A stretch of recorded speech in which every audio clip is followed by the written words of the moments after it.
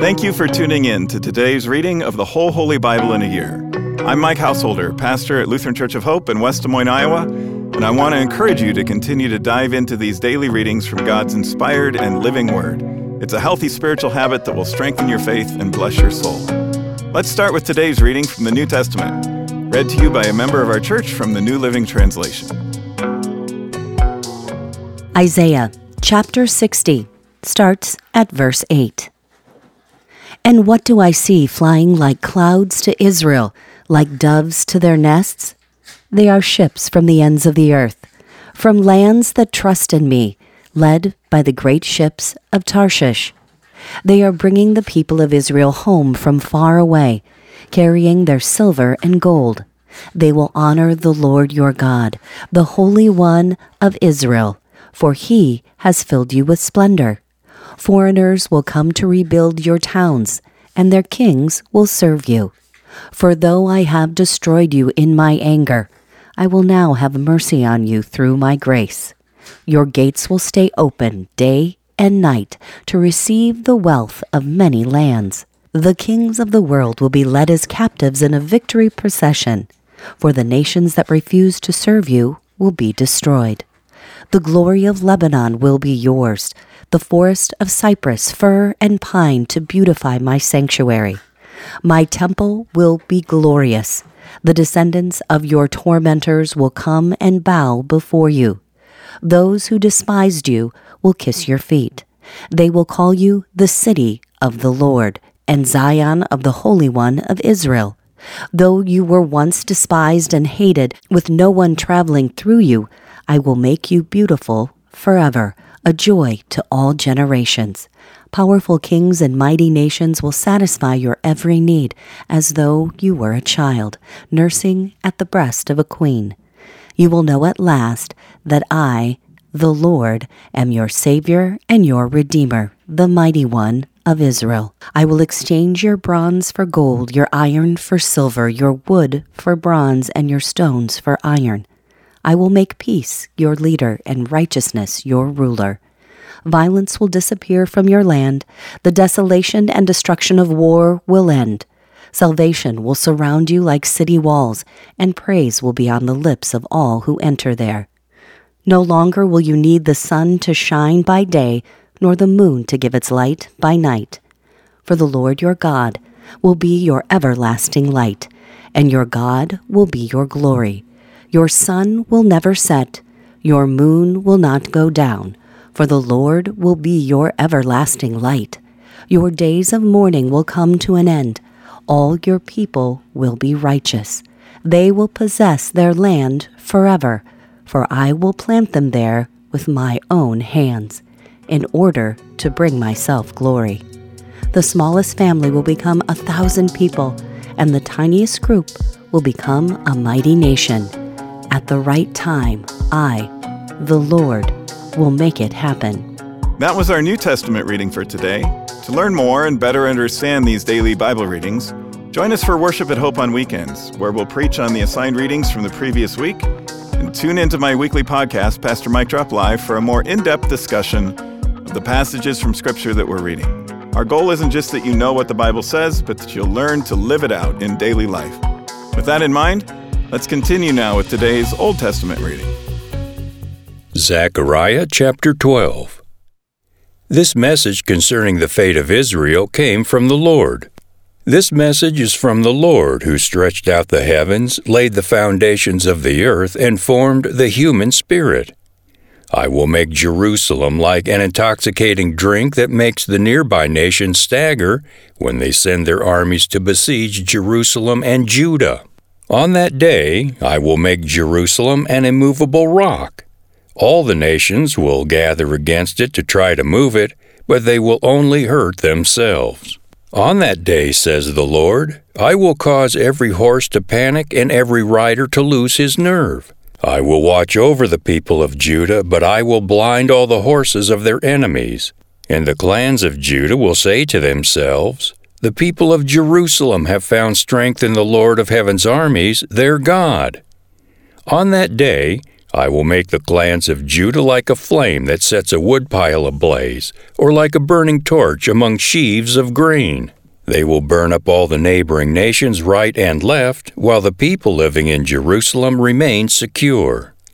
The Lord will give victory to the rest of Judah first, before Jerusalem, so that the people of Jerusalem and the royal line of David will not have greater honor than the rest of Judah. On that day the Lord will defend the people of Jerusalem. The weakest among them will be as mighty as King David, and the royal descendants will be like God, like the angel of the Lord who goes before them. For on that day I will begin to destroy all the nations that come against Jerusalem. Then I will pour out a spirit of grace and prayer on the family of David and on the people of Jerusalem.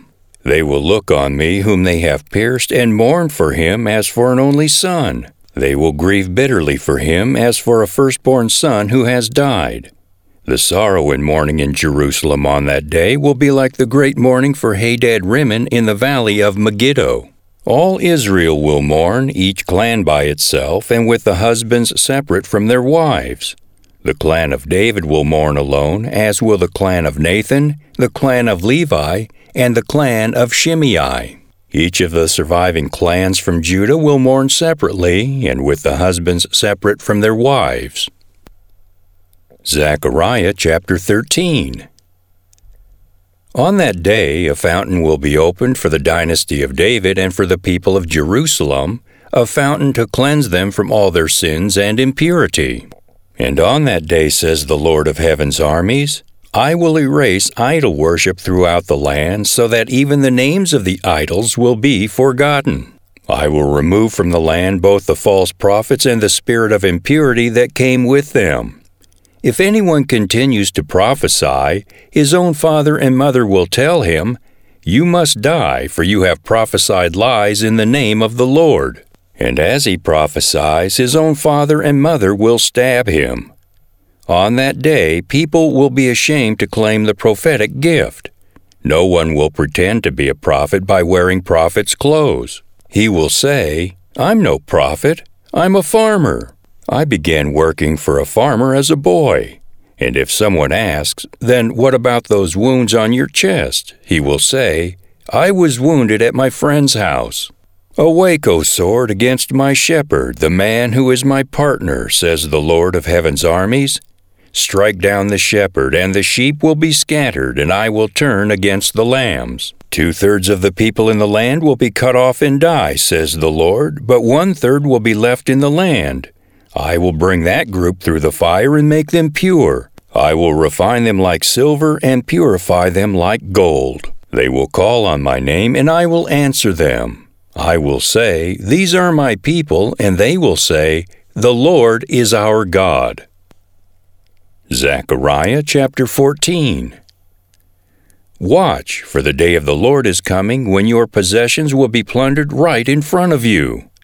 I will gather all the nations to fight against Jerusalem. The city will be taken, the houses looted, and the women raped. Half the population will be taken into captivity, and the rest will be left among the ruins of the city. Then the Lord will go out to fight against those nations as he has fought in times past. On that day his feet will stand on the Mount of Olives east of Jerusalem, and the Mount of Olives will split apart, making a wide valley running from east to west. Half the mountain will run toward the north and half toward the south. You will flee through this valley, for it will reach across to Azel. Yes, you will flee as you did from the earthquake in the days of King Uzziah of Judah. Then the Lord my God will come, and all his holy ones with him. On that day the sources of light will no longer shine, yet there will be continuous day. Only the Lord knows how this could happen. There will be no normal day and night, for at evening time it will still be light. On that day, life-giving waters will flow out from Jerusalem, half toward the Dead Sea and half toward the Mediterranean, flowing continuously in both summer and winter. And the Lord will be king over all the earth. On that day there will be one Lord. His name alone will be worshipped. All the land from Geba north of Judah to Rimmon south of Jerusalem will become one vast plain. But Jerusalem will be raised up in its original place and will be inhabited all the way from the Benjamin gate over to the site of the old gate, then to the corner gate, and from the tower of Hananel to the king's wine presses. And Jerusalem will be filled, safe at last, never again to be cursed and destroyed. And the Lord will send a plague on all the nations that fought against Jerusalem. Their people will become like walking corpses, their flesh rotting away. Their eyes will rot in their sockets, and their tongues will rot in their mouths. On that day they will be terrified, stricken by the Lord with great panic. They will fight their neighbors hand to hand. Judah too will be fighting at Jerusalem. The wealth of all the neighboring nations will be captured, great quantities of gold and silver and fine clothing. This same plague will strike the horses, mules, camels, donkeys, and all the other animals in the enemy camps. In the end, the enemies of Jerusalem who survive the plague will go up to Jerusalem each year to worship the King, the Lord of Heaven's armies, and to celebrate the festival of shelters. Any nation in the world that refuses to come to Jerusalem to worship the King, the Lord of Heaven's armies, will have no rain. If the people of Egypt refuse to attend the festival, the Lord will punish them with the same plague that He sends on the other nations who refuse to go. Egypt and the other nations will all be punished if they don't go to celebrate the festival of shelters. On that day, even the harness bells of the horses will be inscribed with these words, "Holy to the Lord," and the cooking pots in the temple of the Lord will be as sacred as the basins used beside the altar. In fact, every cooking pot in Jerusalem and Judah will be holy to the Lord of Heaven's armies. All who come to worship will be free to use any of these pots to boil their sacrifices. And on that day there will no longer be traitors in the temple of the Lord of Heaven's armies. That concludes today's readings. Thanks again for tuning in and taking this journey with us through the whole Holy Bible in a year. To more easily find this daily Bible reading podcast, hit the subscribe button. On behalf of all our Bible readers and the whole podcast crew here at Hope, I'm Mike Householder. Tune in again tomorrow, and I hope to see you at Hope for worship this weekend.